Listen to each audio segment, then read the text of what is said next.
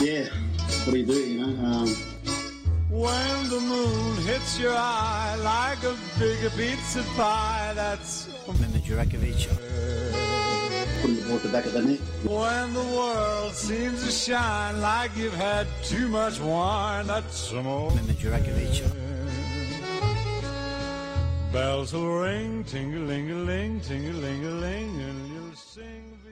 If last night wasn't a Mehmet, I don't know what was. We haven't played that music all season, but it seemed appropriate. This is For Fuck's Sake, the Melbourne Victory fan show, and today we unpick the anatomy of a complete disaster in a semi-final against our arch rivals. I don't want to be here for the next hour, but you guys can cheer us up by calling in and venting your frustrations on 03 9944 9999. That's 9944 9999. I'll leave that number in the Facebook Live comments as well. And the best caller, most frustrated VUC fan, will win themselves a 6-pack of delicious bicycle beer from Temple Brewing.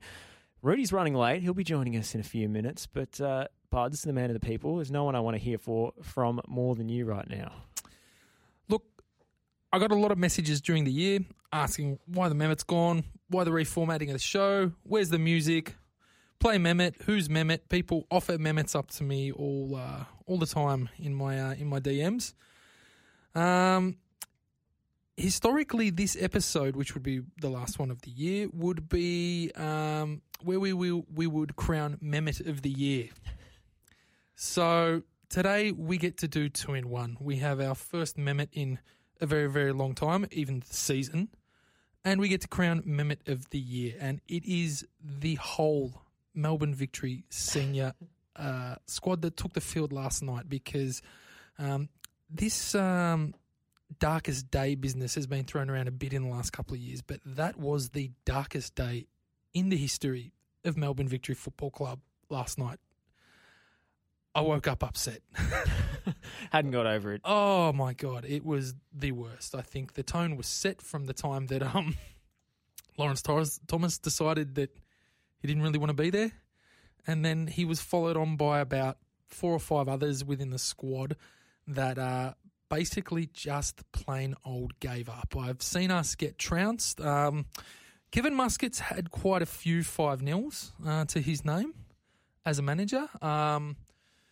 I remember there was 2 in a row where we got done on Australia Day by Sydney FC at the Marvel Stadium. And then the following week we got done 5-0 by Wellington.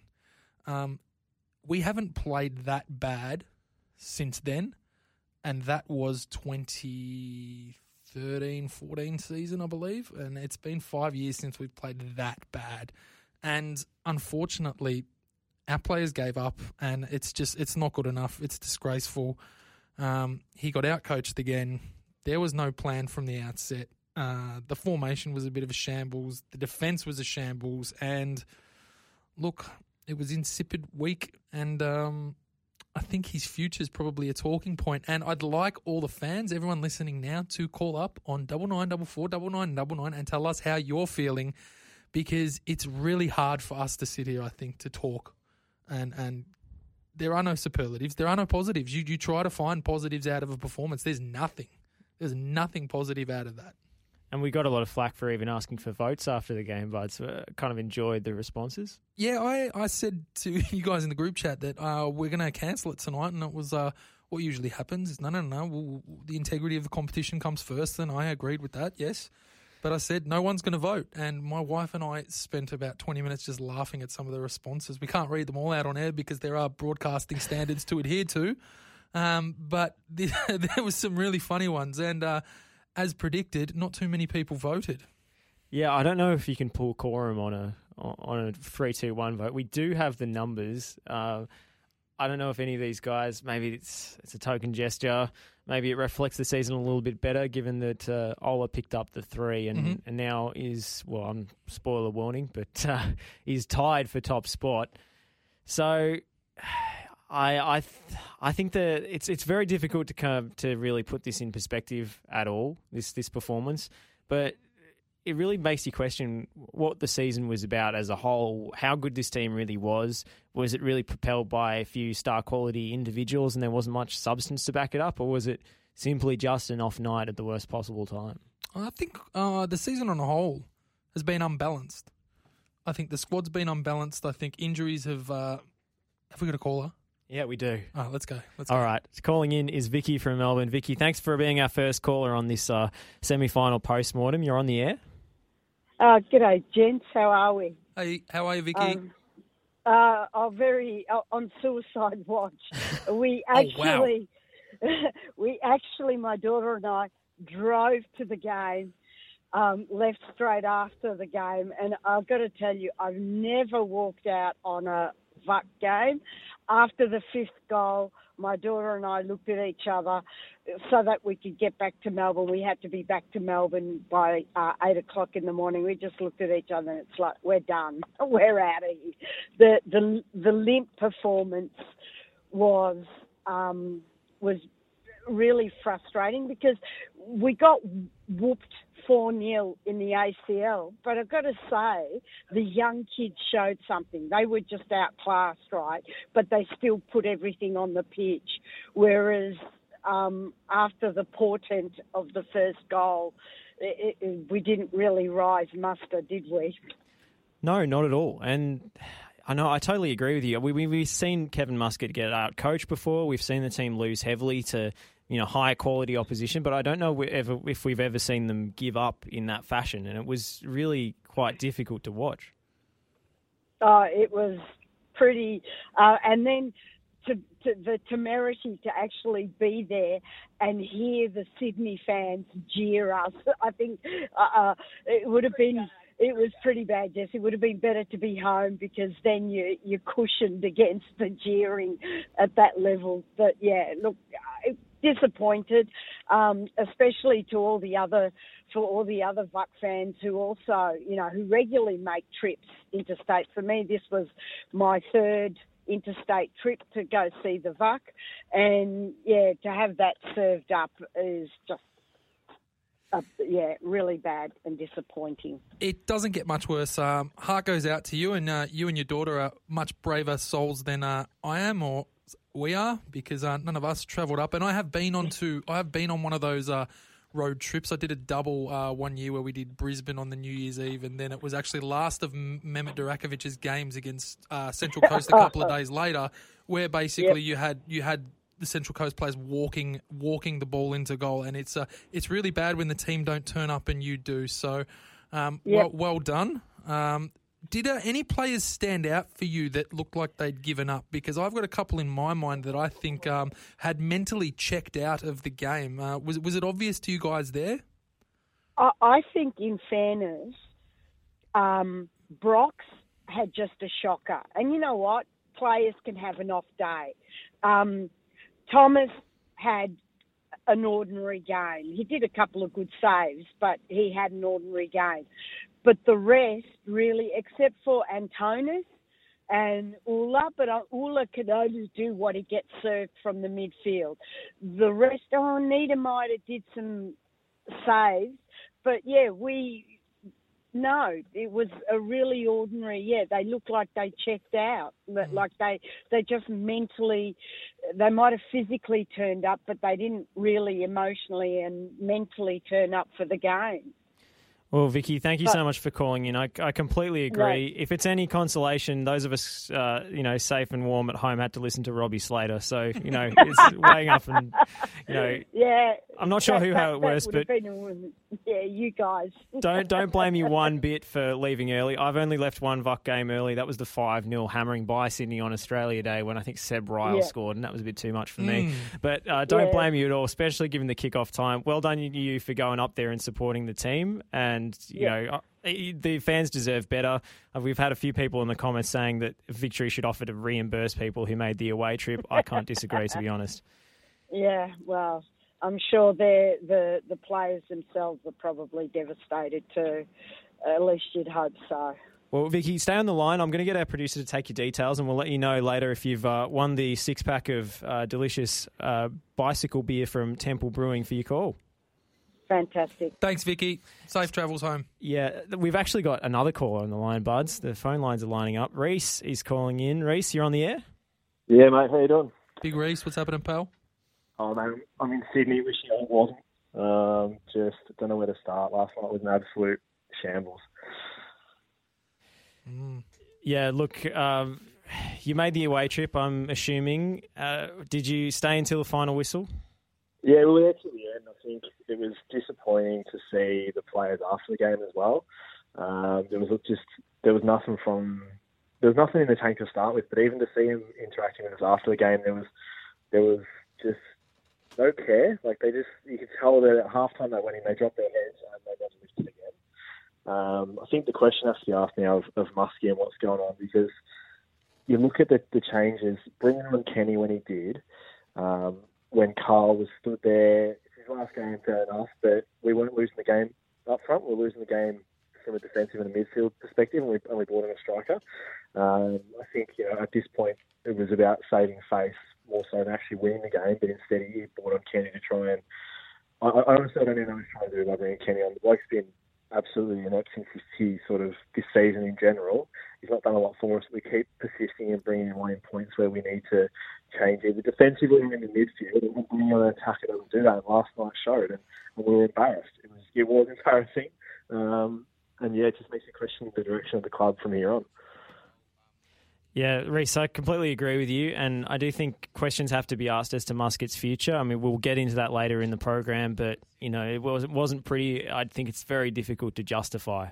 And obviously, he took responsibility in the post-match, but he wasn't giving much away to the media. He was obviously steaming and would have given the players, quite the hairdryer treatment. But whether we need a different voice to try and motivate these guys after 6 years of Kevin Muscat screaming at them in the changing rooms, I think that's a very good question.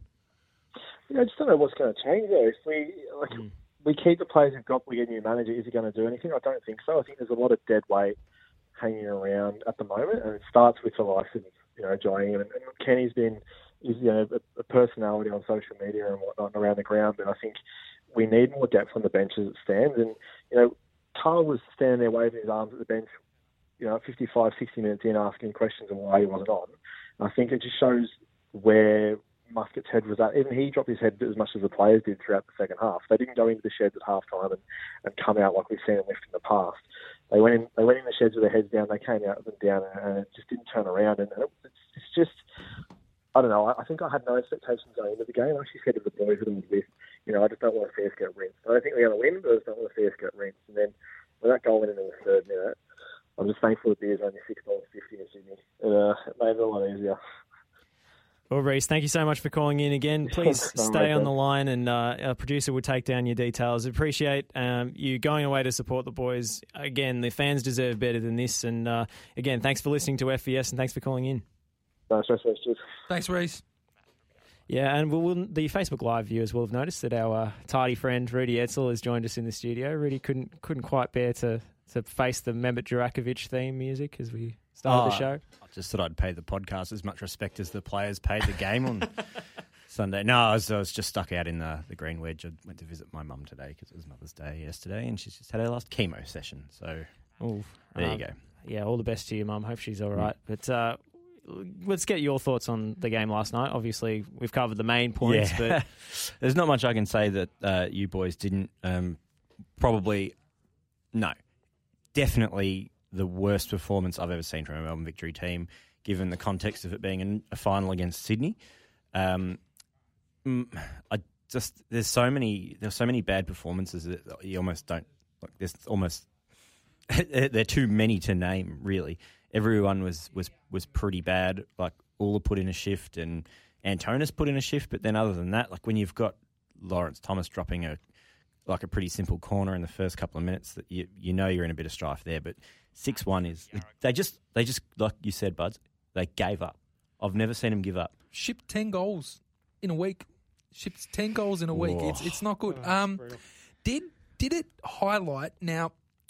There's one maligned player who's earning a marquee wage in our side, who I rate, and his name's James Troisi.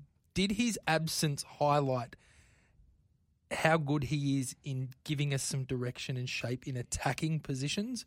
Because I know he wasn't there the week before, but I think playing at home against Wellington's a bit of a different beast too. And I don't know what happened during the week, but something just went wrong within the four walls of the club because no one was motivated to play. I think James Troisi really gets a bad rap, and I think his absence was felt in those big games too. Apart from that, I don't have anything. Nothing. That's why I threw it to Twitter last night. It was just like, tell me how you're feeling, and boy, did they come. Well, we'll discuss that in a moment. We've got another caller, Matt from Yarra Glen, on the line. G'day, guys. How are you? Matt, how's it going, mate? Flat as a pancake, flat as a tack. Probably even flatter than that. Probably a crepe is about the shape of me right now. Boys, I was lucky enough not to go, but unfortunately I couldn't go last night. My father and I have been members since day dot. We love the club. It's not a matter of life and death. It's far more important than that. Mm-hmm. And our first hour at work this morning was it was silence with a few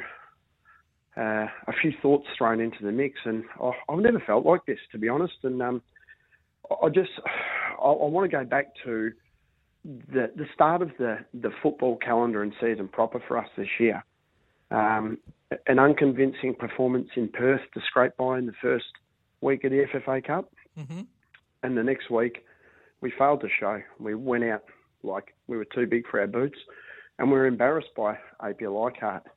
But I took the thought out of that game that, you know what, like the majority, it's FFA Cup, stay positive. I have to admit that at times this year, I've struggled to stay positive, given who we brought in, i.e. Toivonen, i.e. Honda, and the squad we'd assembled, as a first choice squad, because we weren't doing the things we needed to do. We weren't winning the games we were expected to win. We weren't stepping on teams' throats.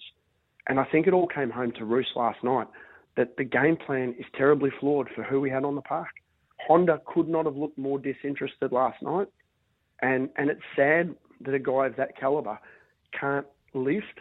And I think it's, without beating up on Muscat, I think it's the game plan. I think our front four are starved of opportunities because our build-up's so slow. But when they get the ball, we're so isolated. And Sydney took advantage of it. They tasted blood in the water, and they went for the jugular. And it was so horrible to watch. And the only thing I can say is it stinks a bit of the end of Merrick's tenure.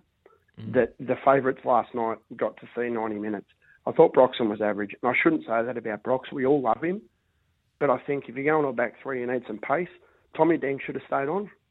And Elvis Camp-Saber showed some want and some intent all night. Costa Barbarossa showed that he's a flat-track bully. And we basically, with Costa out there last night, the way he displayed his body language and his lack of care, unless it was right on his toes, we basically played with 10. Everything that could go wrong went wrong. And like you guys have said, and like many people have said online, I think that, we wallpapered over some cracks with a lucky win last year, and I'll take it against Newcastle. But there's big questions to be answered, and it actually hurts worse than any other loss.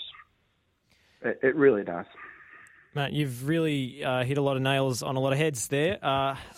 I think the game plan was flawed last night. I felt the whole team was so narrow. They didn't adjust to the change in personnel. I mean, Buds, you mentioned the importance of Troisi there. I think he's important to that system.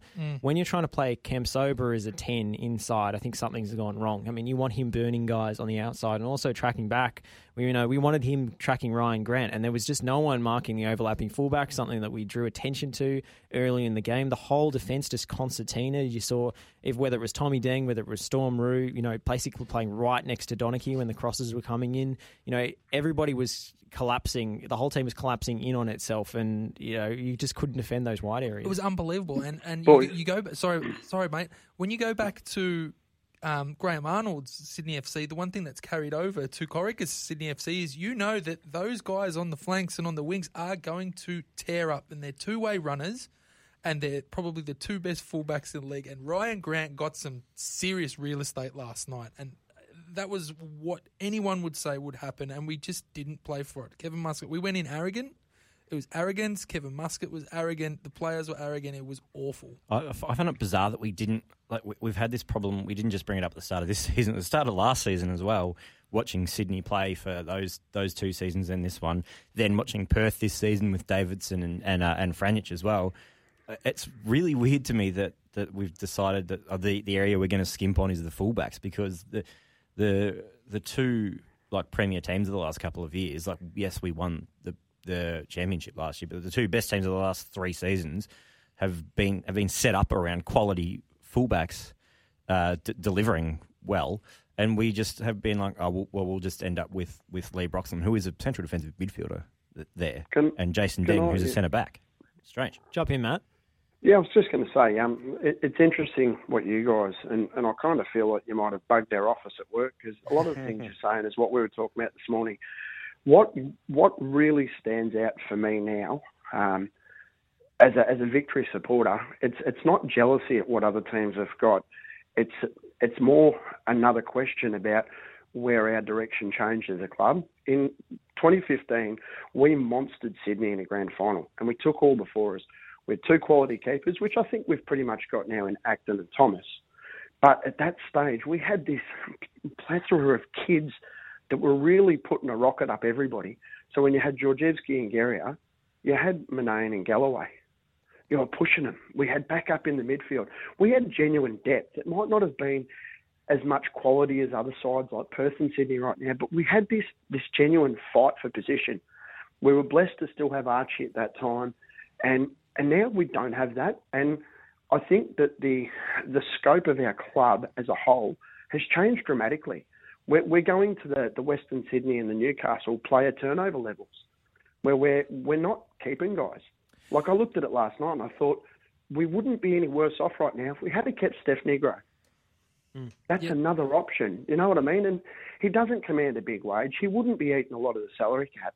But we've gone away from that. We built really well leading into 2015, where we took all before us, and something changed. Whether it was more money needed to go to less amount of players, or the whole philosophy of our football side and our club changed. And it's just another question. And I know I sound salty and sour, but no. This is the talkback line to feel salty and sour after a loss like this. Now, unfortunately, it was brought up many times this year that Melbourne Victory don't do the big marquee well. They don't do the superstar player well, and it's never been something we've done well. We've done it twice with Harry Kuehl and Keisuke Honda, and both of those squads have sucked. I think what we've done is put a lot into the top end and 5 really outstanding big-time players at A-League level, and let it really thin out with the rest of the squad. And unfortunately, we haven't had the injury luck, and it just hasn't fallen our way that we've been able to have all the stars shine at the same time often enough this season. And it's been unbalanced, and that's football. No, I agree.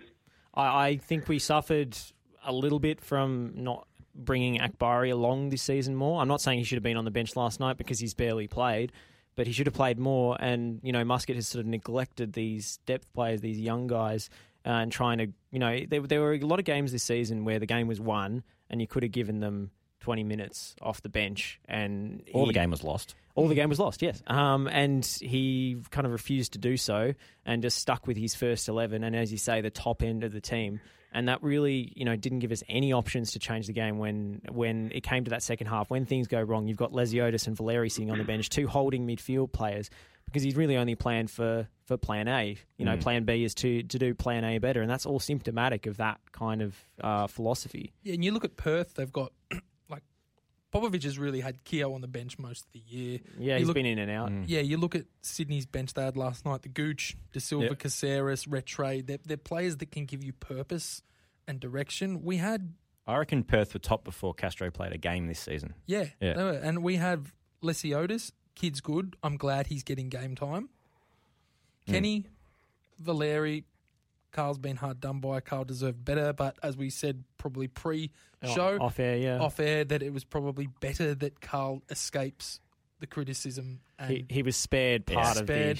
Yeah, I don't think he would have made much of a difference, to be honest. And Storm Roux, who's probably been serviceable this year. I don't mind Storm Roux. He's been okay. But Muscat has never trusted him. he doesn't trust him, and it's like that's where like the two signings in Roux and Brown have just been disasters, and probably have been a big factor to us. Probably. I mean, surely we understood what we were getting when we signed Brown and Roux, and Brown has been poor. We probably thought he might come on a bit, but with Roux, we knew his level. And I don't understand why they went and got him if Muscat... you could always see this exact season trajectory happening with Roux, couldn't you? That he would be out of the team by the end of the season because, Muscat, like you said, Josh, Muscat never trusted him. Why did we have him if Muscat didn't trust him? He's fine. He's as good at this level as a right back, being a right back as Deng is, as Tommy Deng is. Why? Why is he sitting on the bench? He's actually meant to...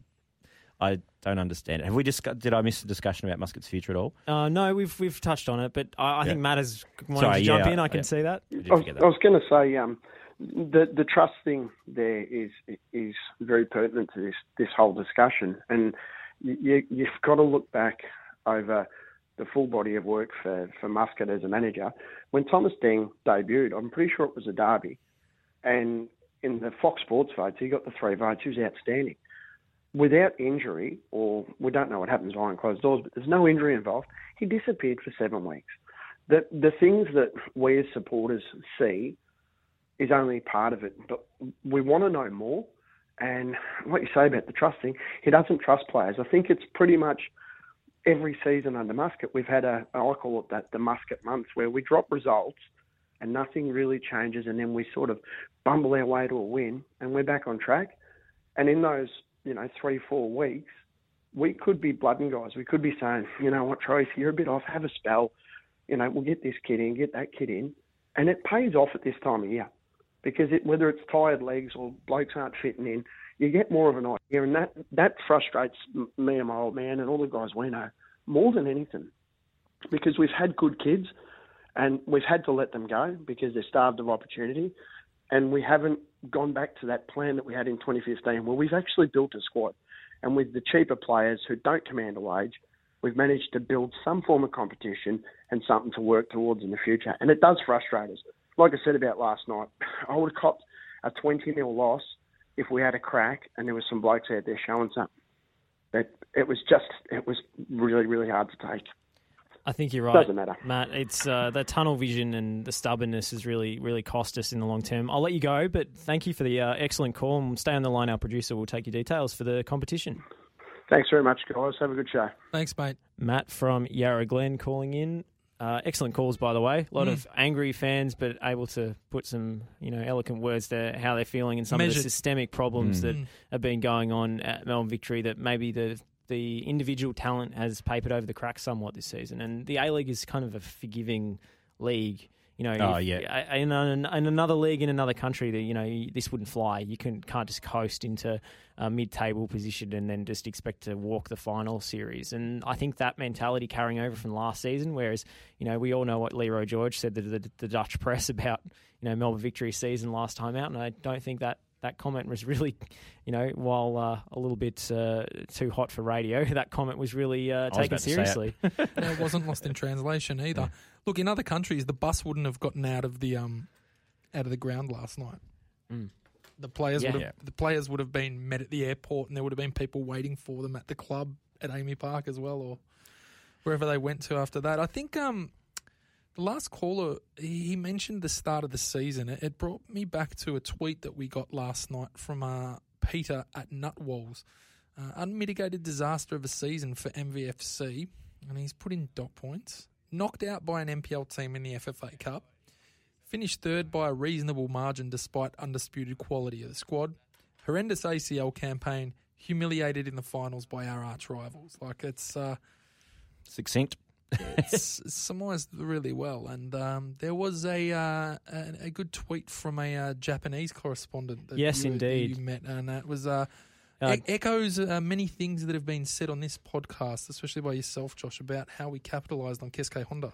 I take this guy a little bit more seriously than I do some of our own, hashtag engage with Asia types on Twitter, because he's an external observer that doesn't have any particular tie to Australian football. Isn't pushing a particular agenda, but is making an observation, based on his experience. I think he's the editor of the sports section of the Japan Times, Dan Orlowitz. He's an American.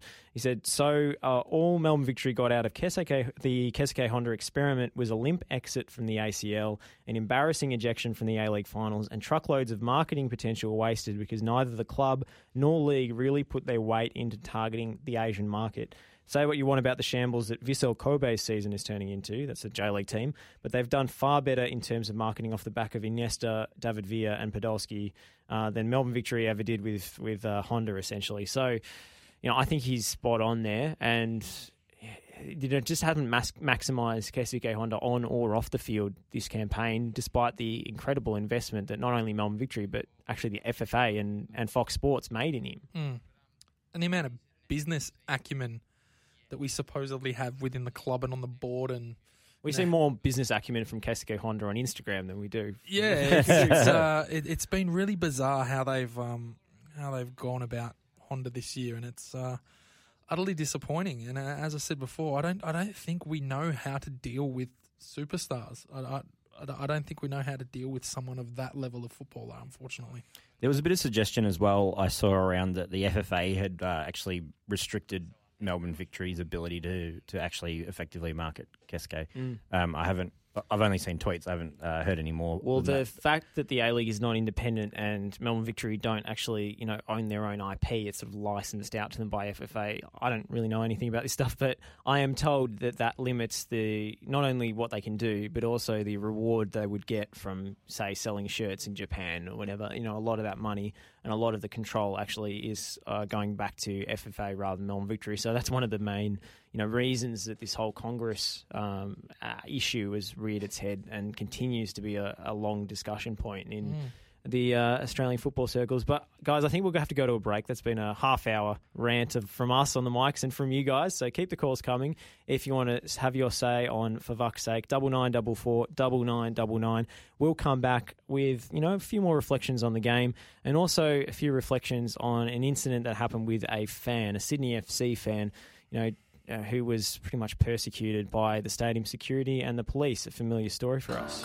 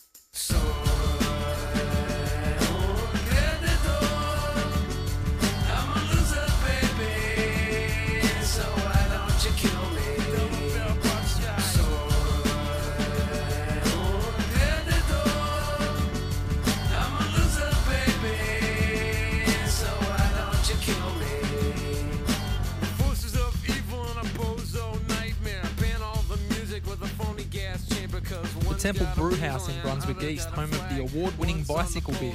Temple's amazing beers, all brewed on site in the amazing Brewhouse in Brunswick East. Their team of experienced and skilled brewers work hard to ensure that you enjoy every mouthful of delicious craft beer.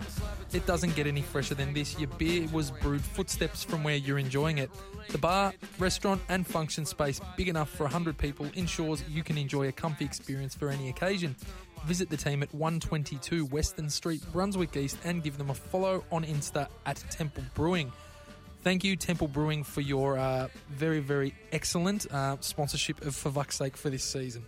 Yeah. Shouts to Temple Brewing. Yeah, beer is always good for me. I'm always happy with beer. Yeah, it certainly helped us get through the game last night. Anyway, but the Balls of Steel votes, we touched on them, but Ola with 3, Antonis with 2, and Honda with 1. Difficult to really, pick out anyone from that rabble, but that means that the total, with only one more game, which is a dead rubber ACL match to go, Honda leads on 27 together with Ola Toivonen for the first time, so 27 apiece. Antonis behind on 21, Costa 20, Troisi on 18, and Lawrence Thomas on 13. There was a lot of filtering with the votes. A lot. Yeah, I did enjoy the responses, but most of them were, let's say, a protest vote, an invalid ballot. Yeah, it was the equivalent of just drawing a massive dick, which we expected and welcomed to some extent. Exactly. Needed a laugh.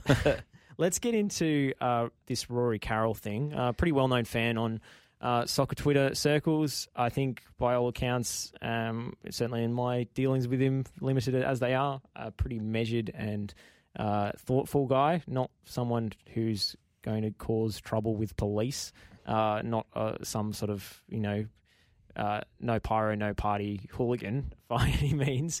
Yeah. The treatment that was dished out to him last night, and I'm sure people have seen it on social media, was just an absolute disgrace. Perhaps just the hopefully it can be a tipping point for discussions around this, but it's not just the active fans who get hassled by the stadium security and treated differently when they're at a football match. It's the general fans with their families, and this issue arose because he was trying to take his disabled daughter to the bathrooms, which were immediately under the stand at which he was sitting in. For some reason, this event was ticketed differently or something, and they couldn't access that and had to walk halfway around the whole stadium to the other bathrooms.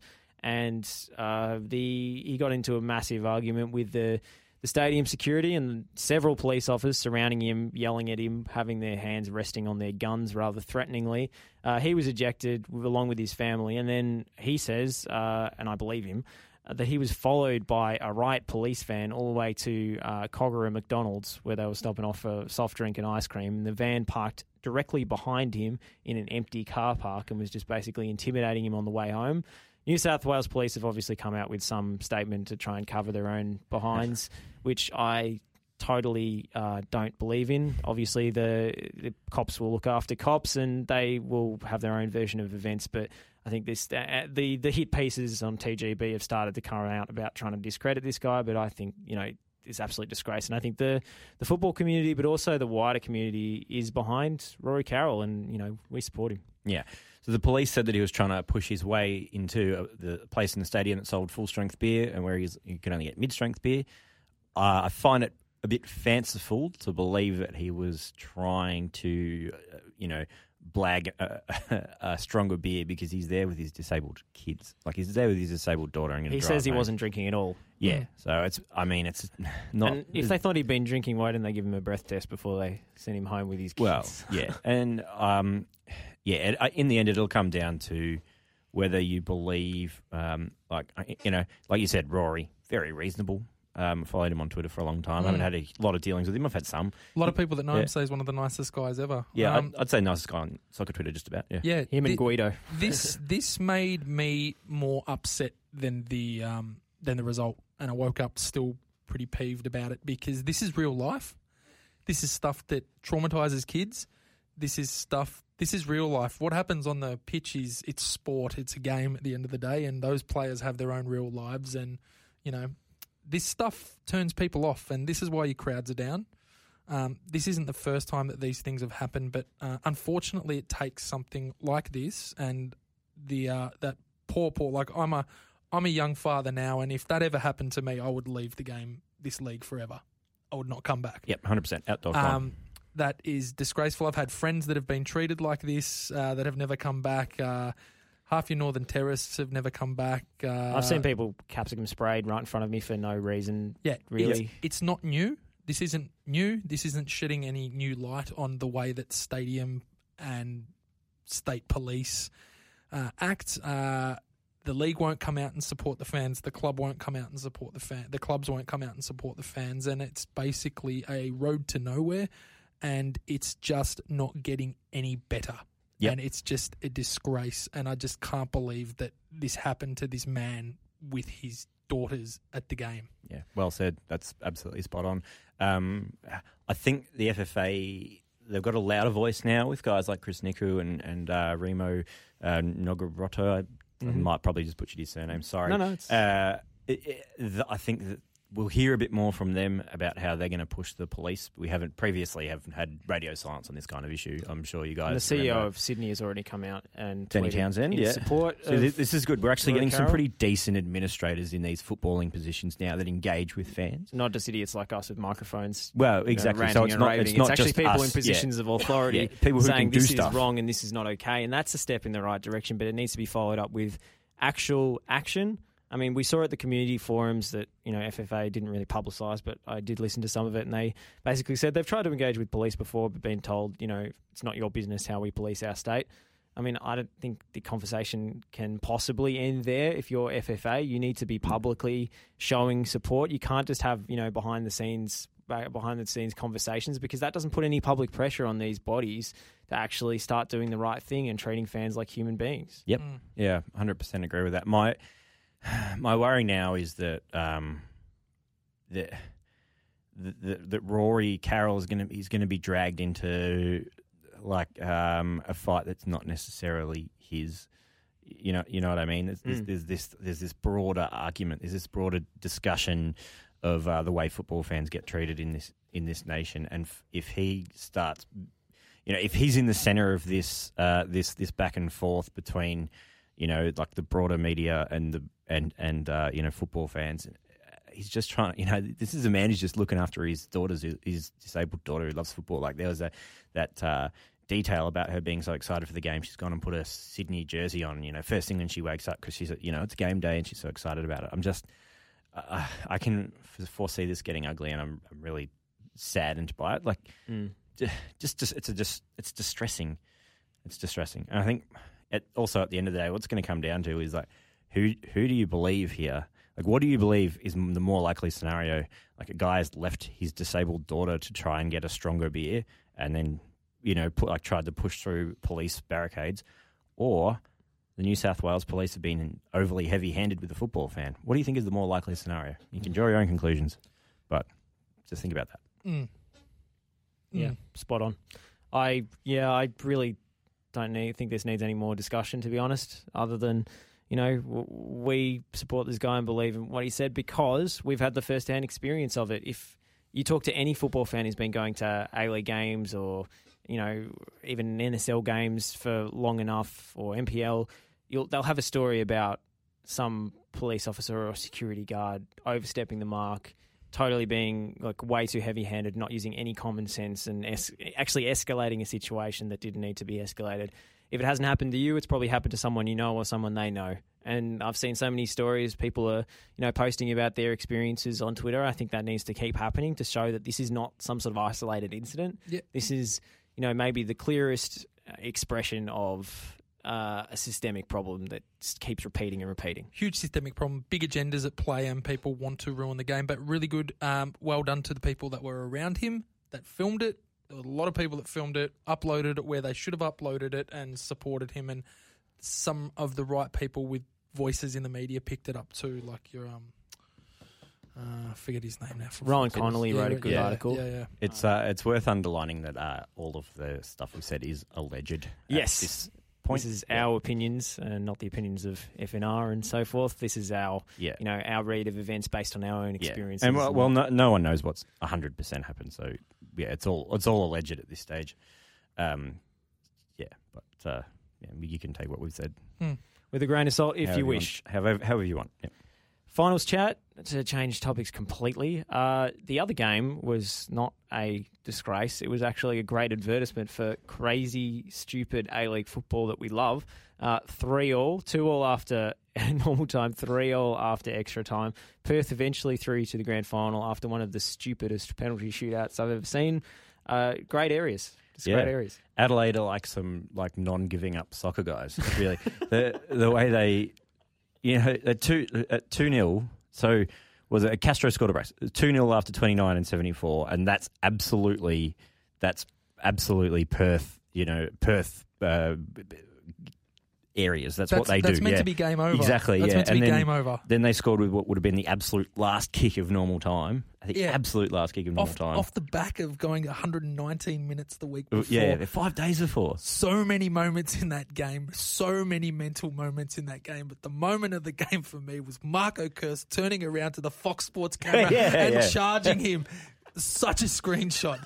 Yeah. Like such a screenshot. He was so mad. It was so good. I loved it so much. I don't want him to be lost to this league.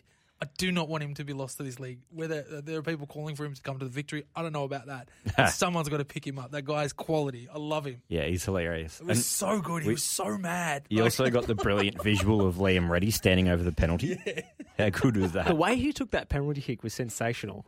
I've never seen someone take a penalty like that. So good. Like a goal kick. Yeah. Just put your foot the opposite way just through it and just slice it upwards into the roof of the net. It was fantastic. And in his post-game interview where it's like, well, I'm a goalkeeper, can't I take penalties? Or something like that. What are you trying to say, mate? Yeah, he was so fired aggressive. up. I reckon he must have been dirty that everyone had stuffed up around him and he'd had to get him out of the fire because they're trying to softball him some questions for him to have a laugh in the post-game press, and he was just bristling. Like you could almost see the smoke coming out of his ears. What? I was schools? Yeah, I'm a goalkeeper. So what? It was like, okay, sorry, Liam. It was just all business, and I just think he's had his moment, and he's just going to turn a real big Liam Reddy style stuff up next week. I can just feel it. Something crazy is going to happen. Yeah. Something crazy always happens when Liam Reddy is involved, for better or for worse, usually for our entertainment. It did get our heart rates up though, because we were kind of baying for a Adelaide win, so we because at that stage it could have been a Victory hosting the grand final. Yeah, exactly. I mean Adelaide. It's pretty funny that they got this far and pushed the Premiers all the way, given that they haven't extended Marco Kurz's contract. I can kind of understand the reasons that they haven't extended it, because he is. He's a particular kind of coach, and if you're trying to play a different style of football, then I think that's a good enough reason. I mean, that team was limited in a lot of ways, but he does have this sort of unending fire in him that you saw with his tirade at the Fox Sports cameras. It rubs off on the players, and he's just a crazy man motivator that can get you a long way in a knockout competition. Man, he picks up a trophy. There's 2 trophies on offer. Let's say. There's the FFA Cup or the toilet seat. He's won that, and he's almost pushed the best team at home to a final, and he's not getting his contract renewed. I reckon it's sus. I don't know what's going on there, but if I were an Adelaide fan, I'd be pretty annoyed about it. I mean, he's done a pretty good job with limited cattle. Like, yes, they're limited in what they can achieve, but they also are limited in what they have to work with. Yeah, like you said, I hope he's not lost to the league, because I just find him like constantly hilarious. Yeah, I thought that about Kenny Lowe too, but I don't really miss him too much. So yeah, well, he's still on the assistant coaching staff. It was good. With it was good to see him on the tally. It was good lad around the hotel. Yeah. It's good to see him on the tally the other He's night. a good bloke. I mean, he'll tell him himself. I tell you what, I would have liked Kenny Lowe to have not been lost to the league, but maybe in some kind of like court jester fashion or something. It's like you just give him a 2-minute spot on the A-League hour, and he's just like he tells some colourful anecdotes. You're like, "Thank you, Kenny. See you next week." That's yeah. Tip your waitresses. He's fantastic. Yeah, he's try great, the mate.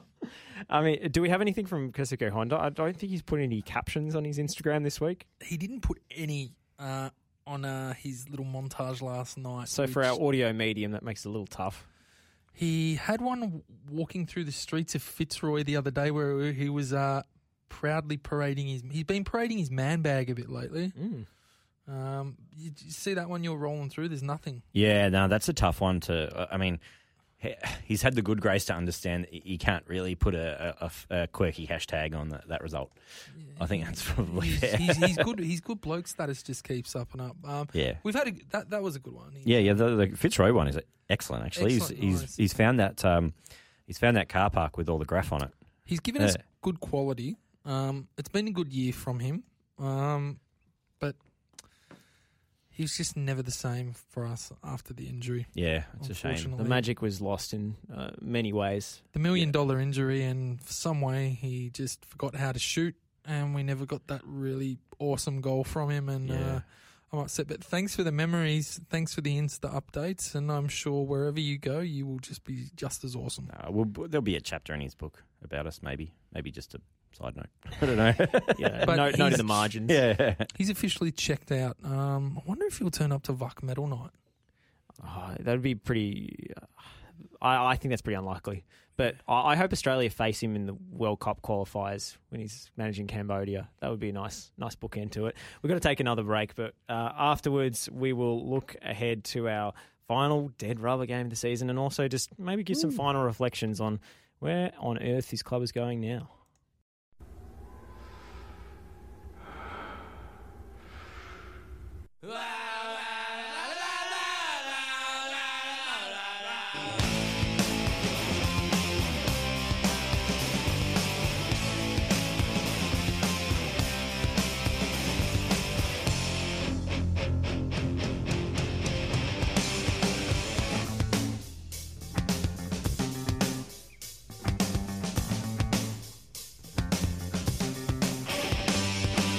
I wrote her off for the 10th Sunday day.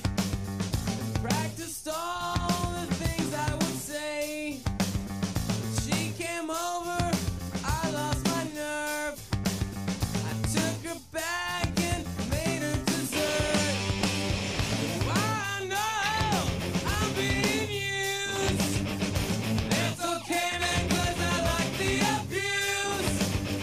I know she's playing with me. That's okay, 'cause I got no self-esteem. Oh, hey,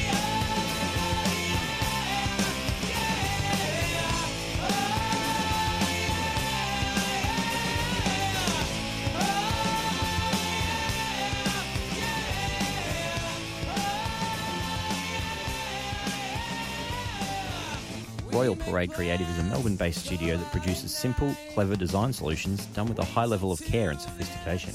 Specialising in brand identity development and redevelopment, campaign art direction, typography, illustration and digital, Royal Parade offers a lot of services you'd expect from a large agency without the large agency price tag. So if you need a new club badge, billboard, corporate logo or bar menus, get in touch and find out how Royal Parade can make it happen. Mention FVS for a 10% discount on your first design project. Brand, art, design, thinking. That's royalpde.com. I've realised that we've totally forgotten. I'm all over the place today. We've totally forgotten now to mention the music theme, Buds. Oh, it was Losers. Yeah, Losers. Losers. So Yeah, I think it'll be apparent if you're listening to the podcast. You will have already heard both songs, so never mind. I also forgot to mention the VUC Youth 1-0 loss to Lang Warren. That's not as bad as it sounds because they're coached by Scott Miller now, and they've actually got a really good team. Young Lockie, our producer out there, is their match day commentator and media person, and oh, nice. he told us that Very professional setup. a few of those guys who went over to the ACL, a lot of the guys who started didn't play, so they were a little bit weakened by that. But Burkhan Kurdar looked really, really good, apparently. He's only 16, 17 still, so still a good prospect. We have one more caller on the line. I think it'll be our last phone-in for the show this evening. But Josh from Bayswater is about to join us. Josh? Hey, lads. How you doing, mate? G'day, Josh. What do you got for us? Yeah, not too good. I just got a question. I want your opinions on it.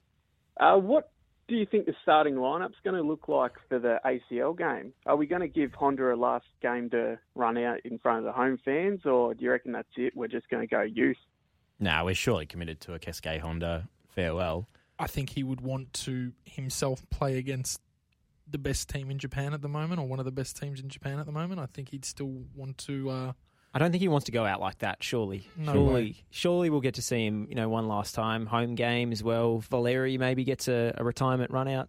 Yeah, well, surely Valeri starts in it. I think you have to take the bad taste out of the mouths of the fans from the semi-final. So I would urge Muskie to play like a fairly strong lineup. Maybe if you put a few of the kids in like Akbari for some good vibes as well. But finish the season on a winning note. Yeah.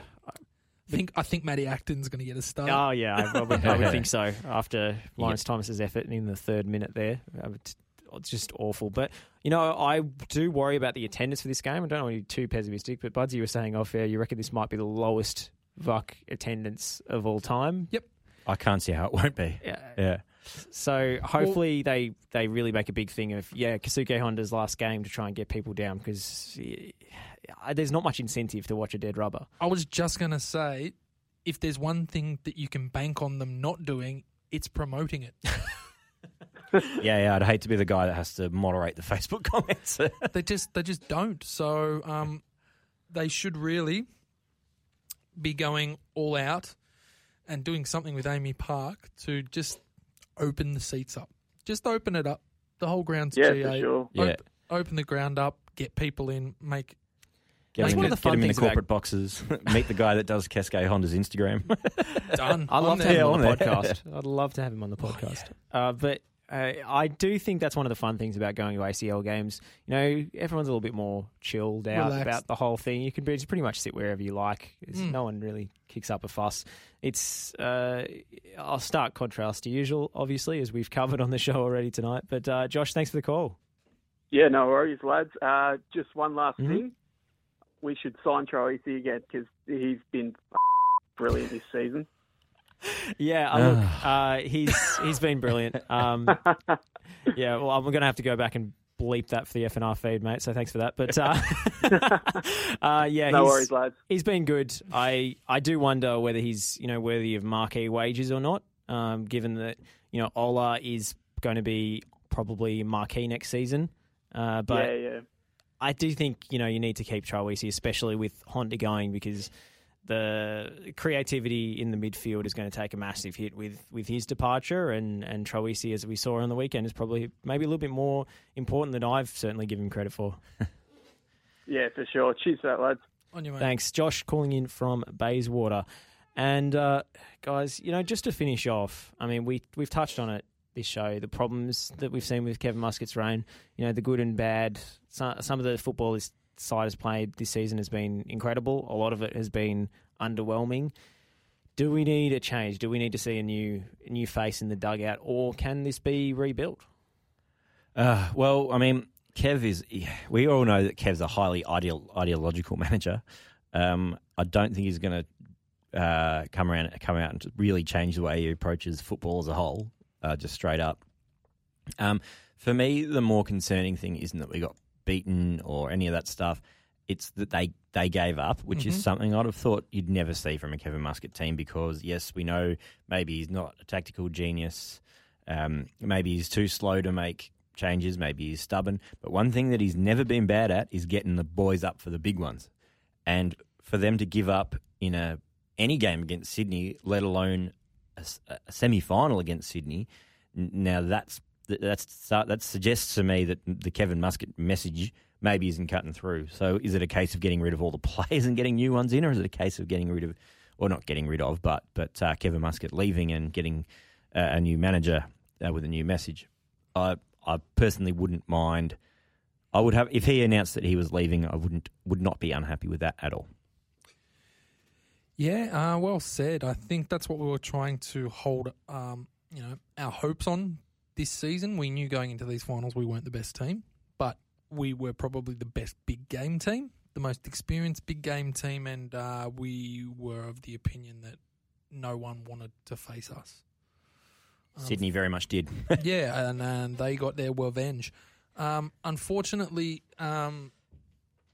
it hasn't worked. I'm loath to say we've got to move Kev on, but I just wouldn't mind him moving on purely because I'm bored with him.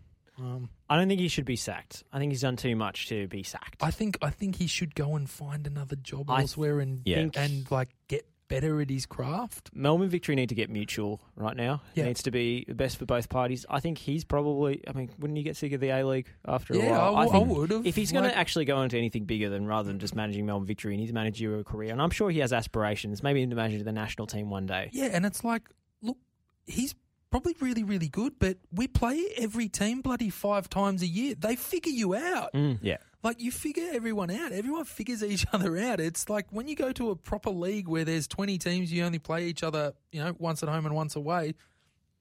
Your stuff can work. Yeah. Bella Goodman used to say, the famous manager, that the third season was fatal. I mean, if the third season's fatal, then what is the 6th season? I think, managers have a use-by date. You can't have the same guy in charge forever.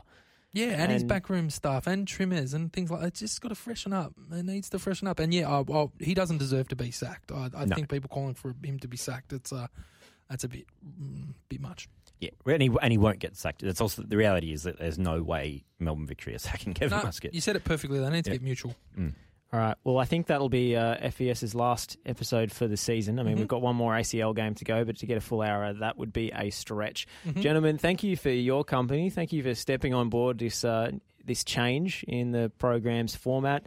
Coming to FNR, it's been certainly a lot of fun for me to be involved. I'm sure Rudy will say the same. It's sad for Dave to miss out today, and sad for Jace as well because he's going back to the country soon. Yeah, maybe we'll be back next week. Maybe we'll have to do a special edition just for Jace. I think we He's might in have the group chat going, "Oh yeah, I'll be back the day the granny is going to be great." Like, I think we might do we'll get together and do a player ratings pod and dissect the season. All right, Yep. but I until think then, we'll do that.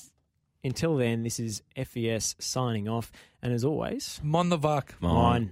A brave man once requested me to answer questions that are